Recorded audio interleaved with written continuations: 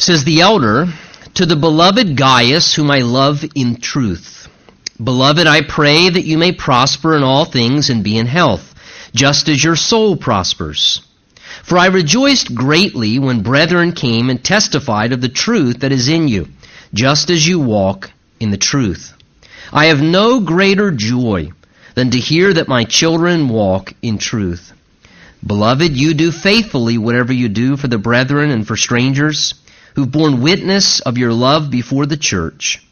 If you send them forward on their journey in a manner worthy of God, you will do well, because they went forth for his name's sake, taking nothing from the Gentiles. We therefore ought to receive such, that we may become fellow workers for the truth. And Father, we just bow our hearts before you now and ask as we continue to worship you, as we've sang and prayed and given to you worship in other ways, help us to continue now in an attitude of worship by giving you our attention and our heart. And we pray that you would write your will onto the fleshly tablet of our heart this morning through the Word of God, that you'd prepare us, help us to be receptive and alert and able to hear, and even, Lord, desirous to want to hear what you would say to us personally by the ministry of your Holy Spirit through the Word of God. So speak to us now, Lord, by your Spirit, we pray, in Jesus' name. And everyone said, amen, amen. You may be seated. You know, I think to some degree everybody on some level tends to imitate what they see in other people. And I think the question therefore becomes is, who do you tend to imitate? Who do I tend to imitate, maybe periodically or maybe even to some great degree? To imitate is defined as to follow something or someone as a pattern, a model, an example. It's when you produce a copy or you reproduce perhaps what you have observed. And right in the middle of this letter that we began this morning here, we'll see it next week, John gives his really one singular command. There's actually only one direct command in the letter. It's actually in verse 11. If you look there with me, he says, Beloved, do not imitate what is evil, but what is good. Do not imitate what is evil, but what is good. Now, in verses 1 through 8, which we're going to look at together this morning, John is basically commending Gaius, and I don't know exactly how his name, seems more comfortable to say Gaius to me, as a guy name, but Gaius is someone that John knows, and he's writing this personal letter to him. And as he's writing this personal letter to him, he's writing, and he begins the letter, you can see in verses 1 to 8, for really just kind of commending him and praising him for the good way that he is living as a servant of Jesus Christ, and giving to his readers a description of really what you could say then, therefore, is a good example. In Gaius, he gives us a good example. His life was a good example, and John was commending him for his life, his character, his conduct, and therefore he points out aspects of Gaius' good character and his good conduct that really would be wise to observe and to imitate. As he said, don't imitate what's evil. He'll talk about that next week in Demetrius. But he's going to say, imitate what's good. And so Gaius gives to us a great example of how to imitate things that are good, as he was living as a good way as a servant of Christ. So let's take note of some of these things in his life and seek to imitate what we can see and learn. If you look with me back in verse 1 as the letter opens, it says, The elder to the beloved Gaius, whom I love in truth. So the letter begins with an introduction of the writer or the author, and it also has there whom it's addressed to. Now, as we said before in studying New Testament letters, in those days, in the ancient days, when they wrote letters, very different than what we do today, they would typically, the author, introduce themselves at the front of the letter. Usually when we sign letters or write emails today, at the end of it, we sign our name or put our signature there. Well, a lot of times letters were written on scrolls, and of course this is a short letter, but some of the larger letters were written on scrolls, so it was very difficult. You'd have to kind of unroll the whole thing to see at the end who the letter was from, and like most of us, depending upon who it's from, may determine your interest in reading further. So some people may read the elder and go, nah, I don't want to read that one. And sometimes you find out who it's from. That makes a big difference. It may excite you. Wow, this person wrote me a letter. I care about what they're going to have to say, and it becomes very meaningful. So here this introduction comes. The letter was from the Apostle John. We know that from the similar language in 1st and 2nd John, that this is John writing this letter as well. And the Apostle John also wrote the Gospel of John, 1st, 2nd, and 3rd John, and then also the book of Revelation. And we believe at this time, at this point of writing, he's probably the last surviving apostle. And he identifies himself just like he did, we saw last week in 2nd John, by just referring to himself as the elder. Now, as I said last time, that could be a reference to his age chronologically. He was quite old at this time. Or it could be a reference to his spiritual office. And John, we know, did hold the office or spiritual position of being an elder or a spiritual leader. That's a term in the New Testament for a pastor or a spiritual leader or overseer in the church. And we see who the letter's addressed to. This letter is addressed to the beloved Gaius, John says, whom I love in the truth. So take note, it's a personal letter. One of really only 2 personal letters we have in the entire New Testament. Most letters are written to churches, Colossians, Ephesians, but Philemon and the letter of 3rd John were written to individuals. They're very personal, and Gaius was a common male name in that time period. There are other men by this name in the New Testament. This could be him, one of those other individuals, or this could be just a completely different individual. It was a name like John or Fred today, just a very common name in those days. We don't know exactly, but what we do know, as we can tell from the language, is this was someone that the Apostle John definitely had a personal connection to. You can just tell by the language, the way that he writes it, that this is someone that he has a close relationship with, and it's someone who has a really great love for. Because you notice the language he uses there in verse 1, he calls him the beloved Gaius. Again, the word beloved is basically just a term that speaks of the idea as kind of my dear one, or my dear brother, the idea is kind of saying there.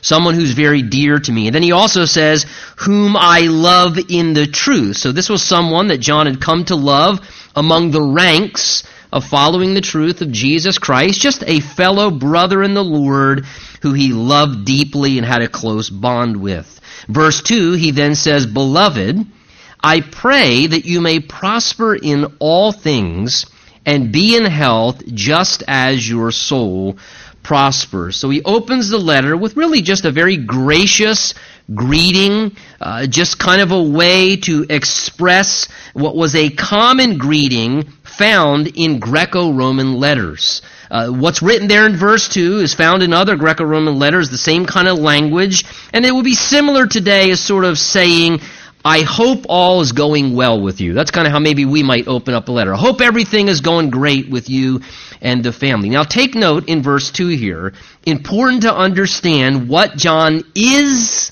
saying and what John is not saying here. Very important. John was not teaching a principle in verse 2 there. He's not teaching a principle such as the importance of needing to prosper and always be in health. That's not what he's saying. Like in many letters, as I said, he's proclaiming a kind blessing and really expressing a greeting. He's informing his brother what he hoped for him and really telling him kind of, hey, this is what I'm praying for you, that you'd be doing well in this way. Notice the language there. When you read it in context, he says, my hope or prayer for you, brother, is that you may prosper in all things, that is your health and your activities and your material life. But notice, big word, 2 words, just as. I pray that you would prosper in everything in your life and be doing really well. Hope you're doing well. Just as, he says, your soul, that is his inner spiritual life, was already prospering. He's saying to the same degree that your inward life, your spiritual life, is prospering and doing so well, my brother, I pray that your whole life would prosper like that.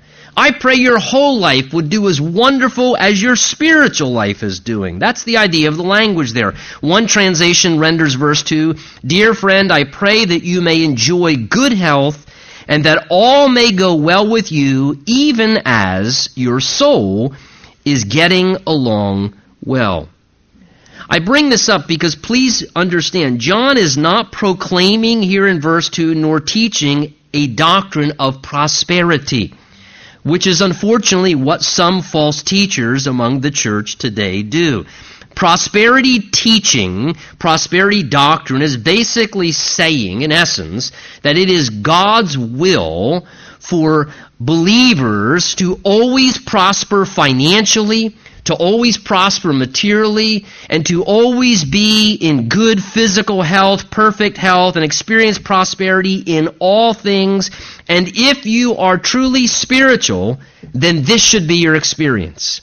And if you are truly right with God and you are truly spiritual, you will prosper materially and financially, and you should always be in perfect health. And together with that, if not, that is, if you're not prospering financially, if you're not prospering materially, or if you're for some reason not in good health or having health problems, they would say the reason, therefore, is there's a lack of faith in your life. Or there's some undealt with sin in your life. And that's the reason you're not prospering financially. Or that's the reason why you're having some health struggles. And those who use this verse, and sadly some do, those who use verse 2 here in this letter, or really any of what's being conveyed there as a proof text for that kind of teaching, let me just say, is a major misconstruing of what the Bible is saying there. Let me just say further, the whole doctrine of prosperity teaching is a misconstruing of the entirety of what the Word of God teaches as a whole. The Bible does not teach that spirituality is reflected by a person's material or financial wealth, or by their physical health condition. In fact, the Bible teaches that a very spiritually healthy person who's in very close right relationship with God can be living in very poor conditions. How do you explain Christians in third world countries? Amen. Many of them love Jesus way more than we do. They're living with nothing and willing to have their head cut off. And they love Jesus, and they have nothing. They were born into nothing. Why aren't they? It doesn't line up with the teaching of the Word of God as a whole, and it's a complete inconsistency. You can be in right relationship with God and have poor health, have health issues, not be recovering from your health problems. We see examples of this throughout the Word of God as well. Paul the Apostle and others. That's a whole other teaching. I should probably stop there because it could be a sermon itself. But John here in verse 2 is just graciously blessing and praying in a hopeful attitude that his brother would just be doing really well. That's what he's doing. He's greeting him saying, man, I really hope you're doing well. I hope that you are doing good. He wants to see his friend just doing well and prospering. Look, that's just loving. He's just expressing his care for him. Now, what I do see and what he is saying is apparently Gaius was already prospering in his spiritual condition. Because when you notice the language, please look at it again in verse 2 in the text. He says, brother, I hope you would prosper in other things just as, that is in the same manner, or to the same degree, he says, that your soul was prospering. Apparently, Gaius was a really healthy and prospering man in his spiritual condition. His soul was prospering. For John to use that illustrative language. One thing we learn as a good example from Gaius that we ought to imitate is this. He was focused on prospering spiritually. This was a man who lived his life in a way that his focus was prospering spiritually. He was a man who cared about the condition of his soul and his inner life. And I would say probably to a greater degree than his physical life, than his material life. He prioritized becoming and remaining healthy spiritually before all other things. He was prospering in his soul. His spiritual health was prospering. He maintained apparently spiritual disciplines that it does require to grow and make progress in your spiritual life and in your spiritual health. Things like regularly spending time in the Word of God and letting it speak to you and teach you and correct you and letting God's voice be heard in your life and give you instruction and guidance and direction how to live for Him, spending time in prayer and fellowship with God and pouring out your heart and listening to what God would say to you, worshiping the Lord. These disciplines of the Christian life that are essential if we're going to grow, if we're going to be healthy, if we're going to mature spiritually. Gaius had become a mature, godly man who was healthy spiritually, and he was prospering in the things of the Lord. Would to God we'd have more of that going on. Would to God that we'd imitate that a little bit more. Everybody in American culture wants to prosper in the things of the world. What if we all of a sudden want to prosper in the things of the Lord? And we wanted to prosper in our soul, and that we put that emphasis upon our life to be fruitful and effective for the Lord and prosper in those things. What a good pattern to imitate. Imitate what's good. Well, there's something really good to imitate right there, to focus on prospering spiritually, just like Gaius. The Bible tells us in Jude, build yourselves up on your most holy faith. Build, develop, grow. It tells us as well, Peter writes, that we should grow in the grace and knowledge of our Lord and Savior Jesus Christ. Paul tells young Timothy, as an older, mature spiritual man talking to a younger man, he says, Timothy, exercise yourself toward godliness. Again, using these same terms, building, growing, exercise toward the spiritual life. To do what we can to prosper and be healthy spiritually. Let me say this, and I want you to just ponder this for a moment before we move on. A great way to take inventory. What if, like what's said in verse 2 here, what if the rest of your life was prospering to the exact same degree and condition as your spiritual life? That's interesting to think about. What if the rest of your life prospered to the same degree your spiritual life prospered? Some people might be bankrupt. What if your spiritual health and how you prospered in your spiritual health was the same degree that you prospered in your financial or material wealth? And some of us, again, these are very interesting things to think about. That if our rest of our life prospered to the same degree as our spiritual life. What a great way to take inventory in our lives on occasion. John then says, verse 3, writing to Gaius onward, he says, for I rejoiced greatly when brethren came and testified of the truth that is in you, just as you walk in the truth. I have no greater joy, he says, verse 4, than to hear that my children walk in truth. So John expresses how it brought him incredible pleasure when he got report from others how Gaius, notice, was living out the truth of God's Word. Apparently, some other people who knew both John and Gaius had traveled, they had encountered and met with John, and as they were having conversation, Gaius' name came up, and when his name came up, it seems that connected to that, when they spoke of Gaius, they testified to John about him. And notice what they testified to John about his friend Gaius. The testimony of Gaius, verse 3, see it there? That the truth was in him, and that he walked in the truth. First of all, he says in verse 3, man, the testimony I heard is they testified that the truth was in you, Gaius. I like that the truth is in you. The truth was actually a part of his life. You might say that the truth of God's Word had become interwoven into the fabric of this man's life. He spent so much time ingesting and digesting the truth of the Word of God, it literally became just woven into the fabric of his being as a man. That as people encountered him and interacted with him, as he spoke and spent time with people, his life was so filled with God's truth, it just was evident in his life, and it overflowed out of his life, the truth of the Word of God. It was just filled in his life.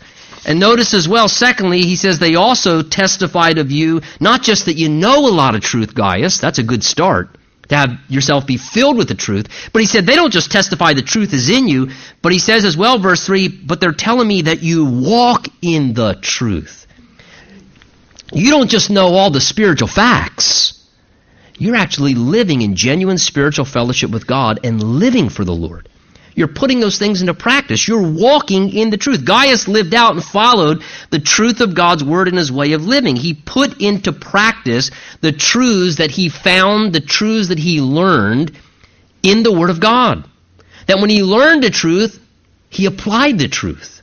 He lived out the truth. He submitted to it in his life. What guided this man's way of thinking and his view about things was the truth of God's Word.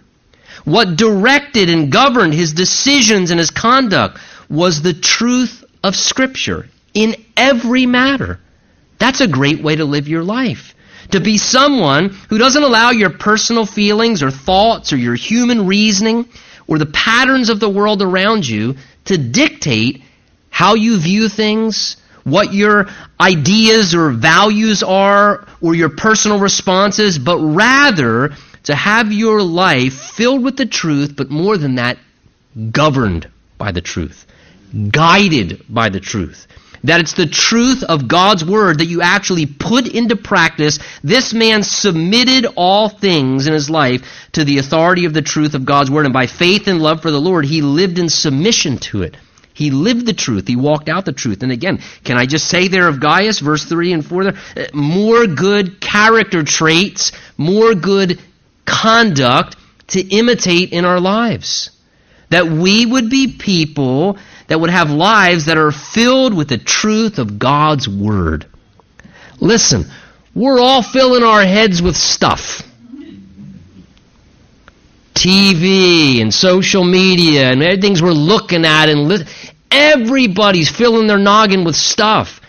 Their ears, their eye gate. We're all filling our... And so often, I mean, let's just be very candid. Half the time, we're filling ourselves with junk. Just junk, man. And would to God that to a greater degree would say, Lord, I want to be more filled with the truth. Because the world's spewing so much error, so much confusion, so much distortion. Lord, I want to be filled with the truth. I want to spend time investing and depositing the truth of God's Word into my heart and soul and mind, consistently digesting it so it becomes a part of the fabric of my being. That literally the truth of God's Word is so interwoven into my life that error is just quickly identified. And it's more quickly resisted because that's wrong. Because I know what the truth says. And that when I interact with people, that the truth would just flow out of our lives. That people would see that we're filled with the truth. And not just that we wouldn't just know the truth intellectually, but like Gaius too, we would walk in the truth. Walking in it. Not just being a bunch of Bible, academia, intellectual, well, I got my PhD in bibliology. I don't care. And most people don't either. But when you walk in the truth, that's the real deal there. Amen. That guy walks the truth, man. He obeys the Bible. You know, I had a pastor friend of mine one time, there was a gal that was going back and forth between our two churches and causing a bunch of issues. He finally clipped it. She came up to one time and she was spewing and saying all this stuff, and she was just causing havoc in both fellowships, going back and forth. And she said something about, wow, look at this in the Word of God. And he just looked her right in the face and he said, how about you obey the Word of God? And until you're ready to obey the Word of God, I don't care what you know about it. Live it. Walk it out, man. A lot of Christians, we love to listen to it and to hear it and to read it and to quote it and to preach it. We have to live it. We're supposed to walk in the truth. That is the crux of the matter. That we would walk in the truth. And John says when he heard, notice, that report from other believers who visited, John says, man, I rejoiced greatly when I heard you were walking in the truth. In fact, look at verse 4. He says, in fact, I have no greater joy than to hear that my children walk in truth. This so blessed John's heart. John probably is using an analogy there for Gaius as sort of a spiritual son in the faith, and like he was a spiritual father. Maybe he's the one that led Gaius to the Lord and helped mentor and raise him up spiritually.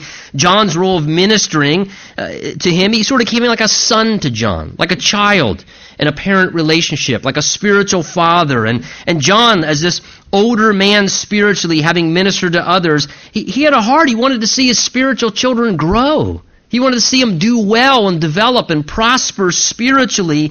And when one of them did, it was such a blessing. He said, man, I have no greater joy than when I see one of my children walking in the truth.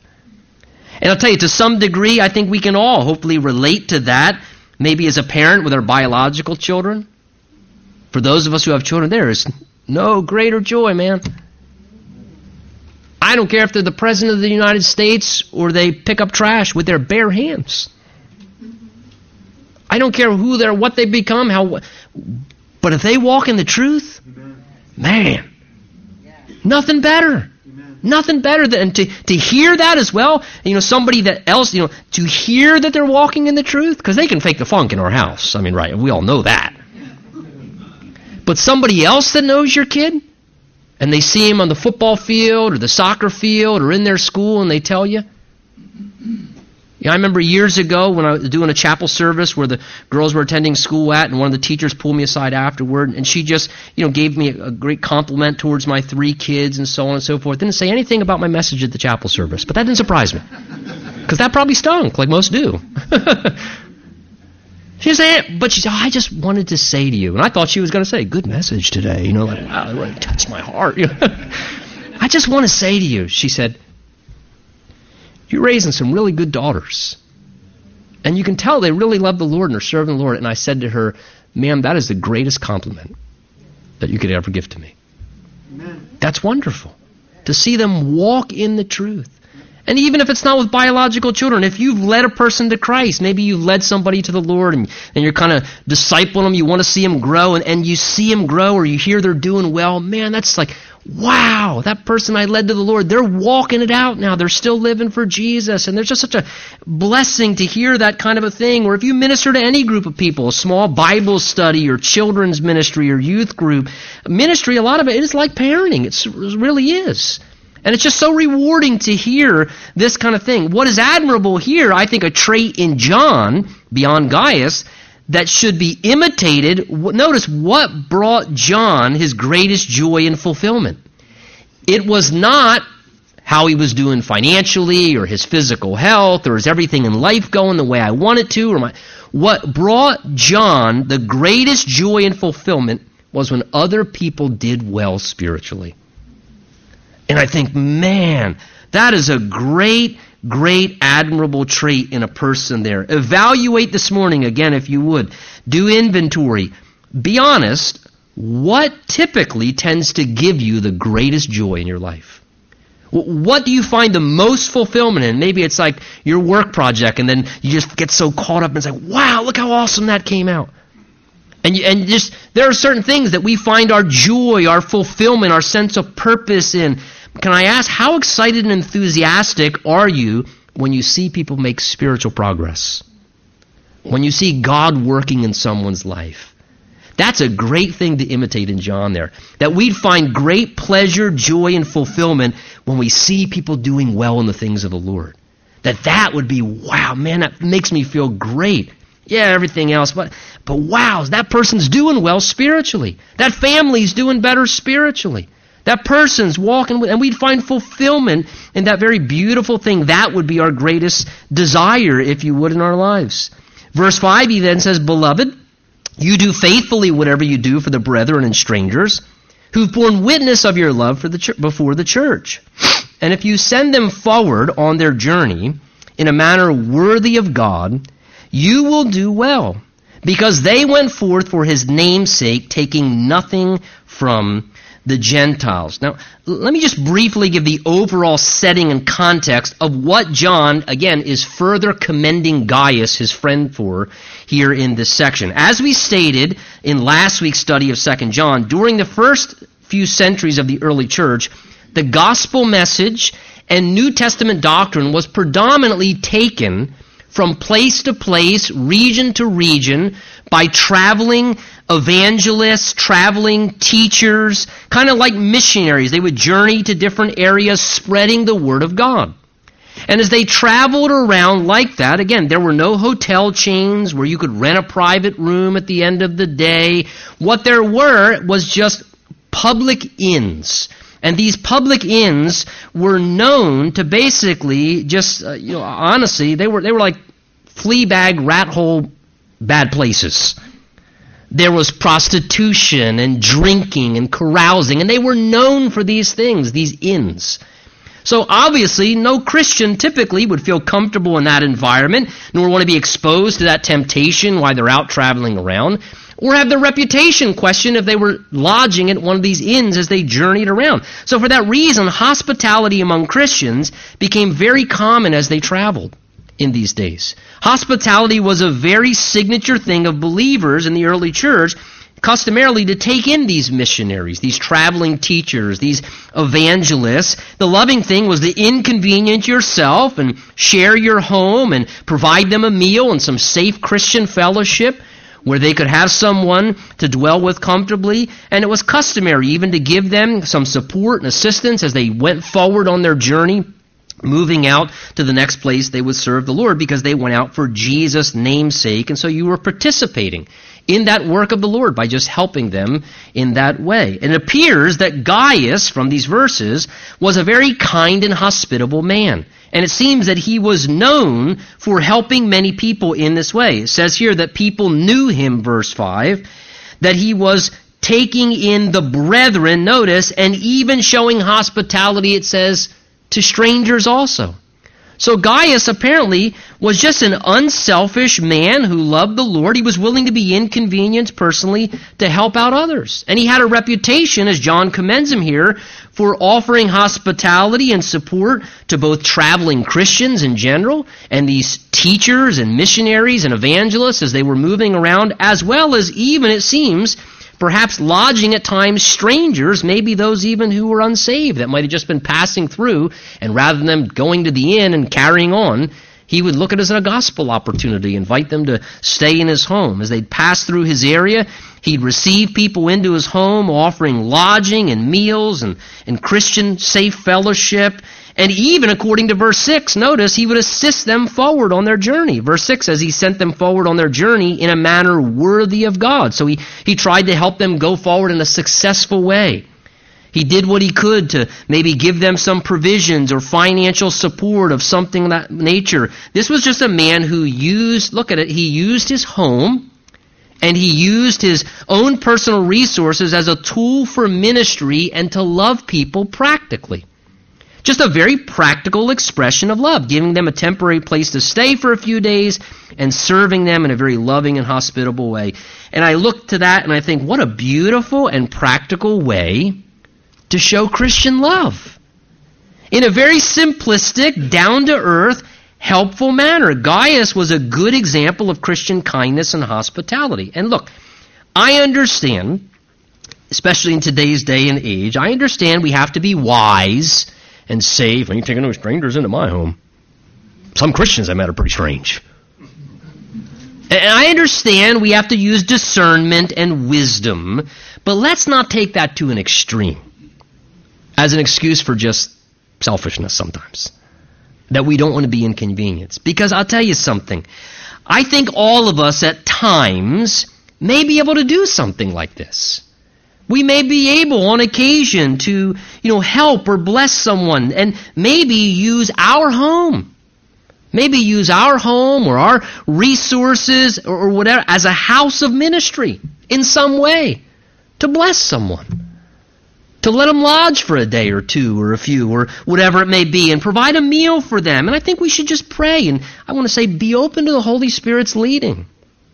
Don't just instantly, it's just not safe. And I think we need to find a balance. There may be times God may want to use us. God will protect us and take care of us. I'm not saying be foolish, but there may be times like Gaius here, who's commended for this, that God may want to use us in a similar way. Now, as he's commended for his good reputation, notice as well in these verses a few other good character traits or qualities that are good for us to imitate. We notice in verse 5 another beautiful thing about him. We know that Gaius was a faithful man. Look at verse 5 again. He says, "Beloved, you do faithfully whatever you do for the brethren and strangers." I love that statement there. I have it underlined in my Bible where he says, "You do faithfully whatever you do."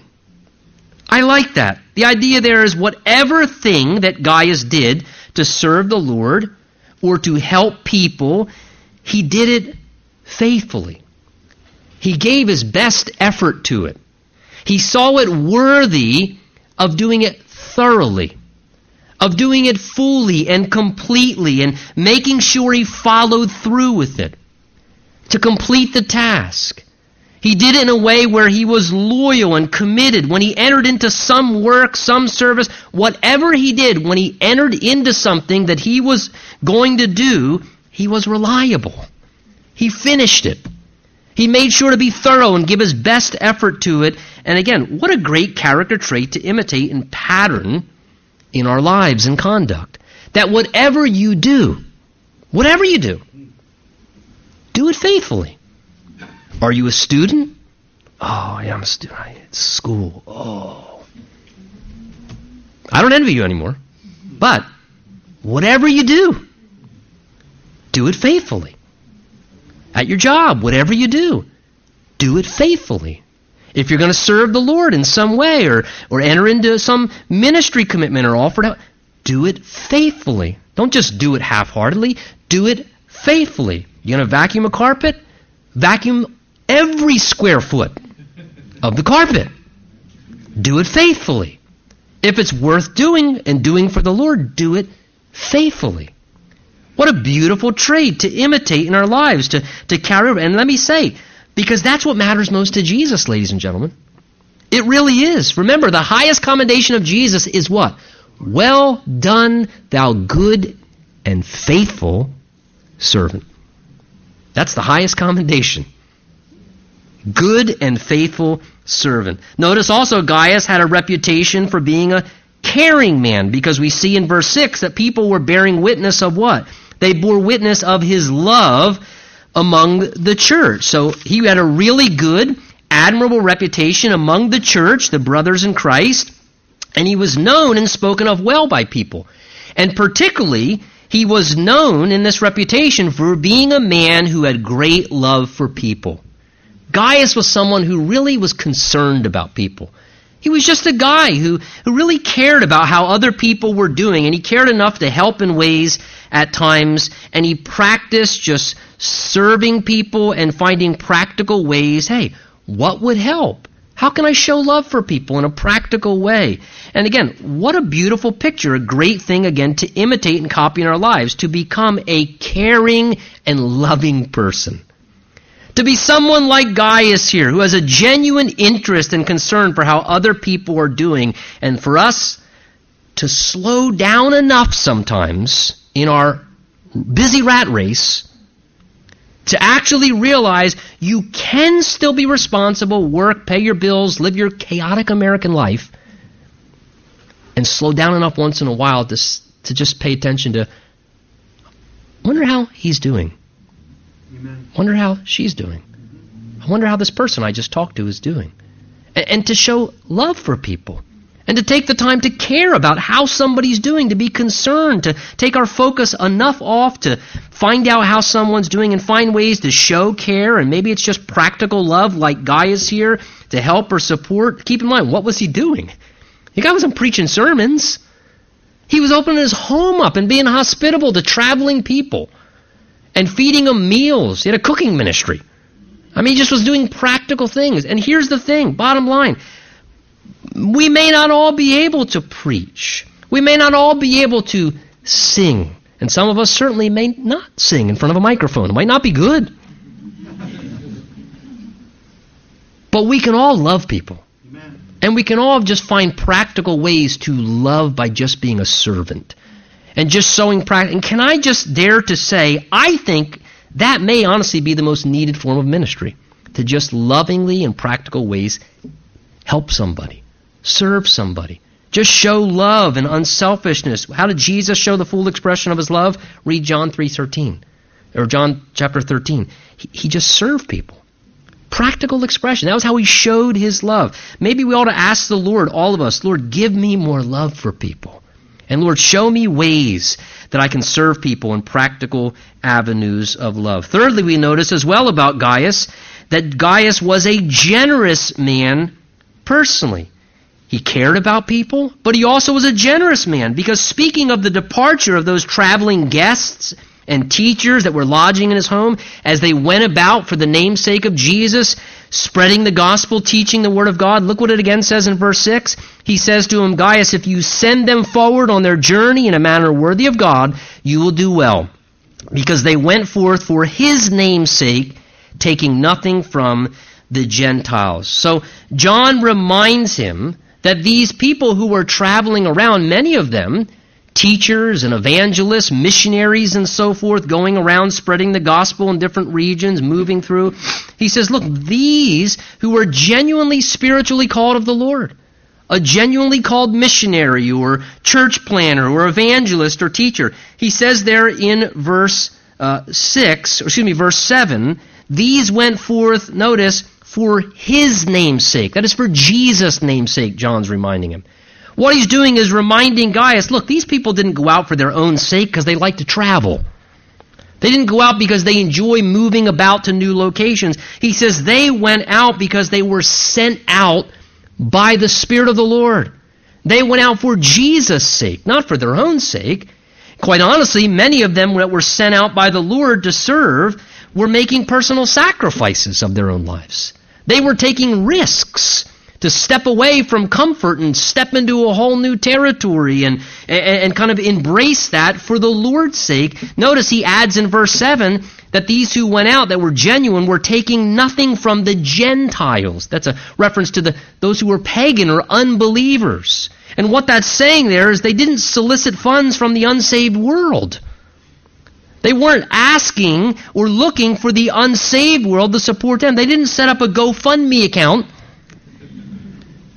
for contributions to do their work for the Lord because maybe God might not provide.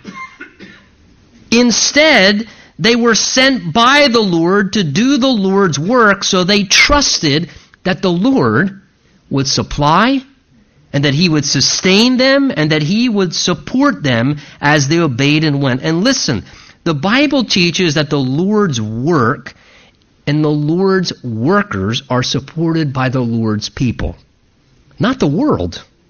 God help us if we think we need Egypt to finance the kingdom of God. When God guides, God provides. And the way that God provides is his work and his workers are supplied by his people. That's why John's encouraging Gaius here, saying, Gaius, what you're doing is right. That's good what you're doing, he says in verse 6. He says, if you send them forward in a manner worthy of God, then you do well when you do that. That pleases the Lord. When you supply his workers and you help contribute to his work, that pleases the Lord. Jesus said in Luke 10, his laborers are worthy of their wages. It tells us as well in 1 Corinthians 9:14, even so the Lord has commanded that those who preach the gospel should live from the gospel. So Gaius' financial assistance to these traveling teachers and missionaries and so forth, sending them forward in the Lord's work, helping them financially to do such, was in complete alignment with God's pattern of his work propagating in the world.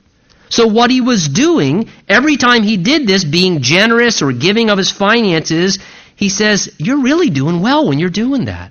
And you don't have to worry about what's going to happen with your own finances, because that pleases the Lord, he says. You're doing well when you do that. And listen, I think sometimes as God's people, we need to be assured that it is good to give to the Lord and to give to the Lord's work. Because we're by nature selfish, and we're by nature greedy, and by nature we also tend to be fearful that if we give to God or to God's work or to some missionary or so forth, how am I going to make it? How am I going to survive if I give? And we worry like that. Listen, the reality is this. Here, this elderly follower of Christ, John, is an aged man. He tells this younger man, look, when you give to the Lord's work, you do well. You do well. Romans 10 tells us, how can they hear without a preacher? And it says, how can they preach unless they are sent? Sent by us as God's people. Sending those into the harvest field, supporting the work of the Lord. And look, Philippians chapter 4, the verse we all love about God's provision. Let me just say, that verse is given in context of utilizing your money as an act of worship to support the work of the kingdom of God. It's in that context that Paul says, and my God shall supply all your need according to his glorious riches in Christ Jesus. Let me say two things. If you're given to the Lord's work and managing your money God's way, you don't have nothing to worry about. God is going to supply all of your needs according to His glorious riches. You can't outgive God. You don't have to worry. You're doing what's well. Keep managing your money God's way. And if you're someone who's not managing your money God's way, be careful claiming that verse, because it is somewhat starting to take it out of context. That verse is given to those who use God's money God's way. And it's an assurance that Paul said, and my God will supply your needs. As you helped me and supplied me on my missions trip, Paul says, my God's going to supply all of your need. So again, important to realize this thing. Now perhaps Gaius was growing weary in well-doing, and maybe this is where verse 8 comes from as we close.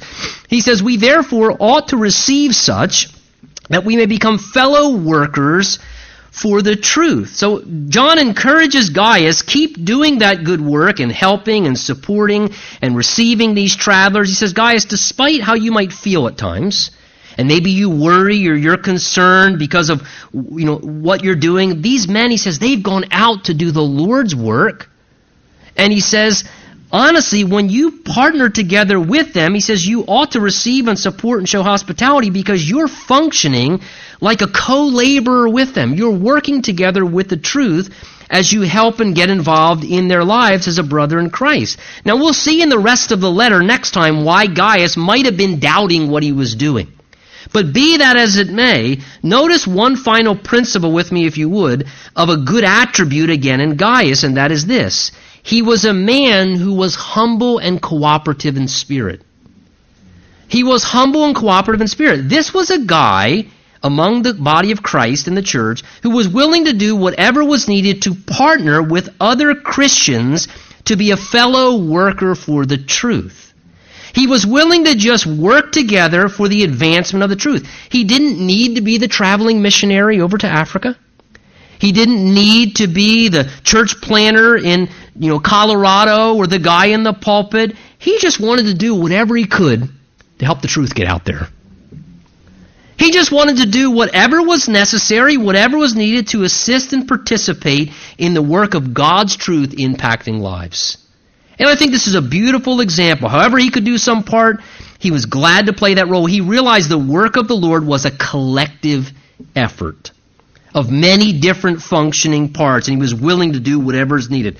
Lord, help us to imitate that attitude, man. Amen. To realize the work of the Lord, it's a collective work, and to just have a humble, cooperative spirit that would be willing to do whatever may be needed. Whatever may be needed. Whatever may be needed to work for the advancement of the truth of the kingdom of God. Hey, I'll cooperate. I'm willing to do that part. What is it? What needs to be done? What part can I do? Remember, it's often been said before, there is no limit to what the Lord is able to do through a group of people willing to serve together, and no one cares who gets the glory. Amen. Something really wonderful in that. We're all going to imitate something. Lord, help us to imitate what's good. Let's stand together. Let's pray.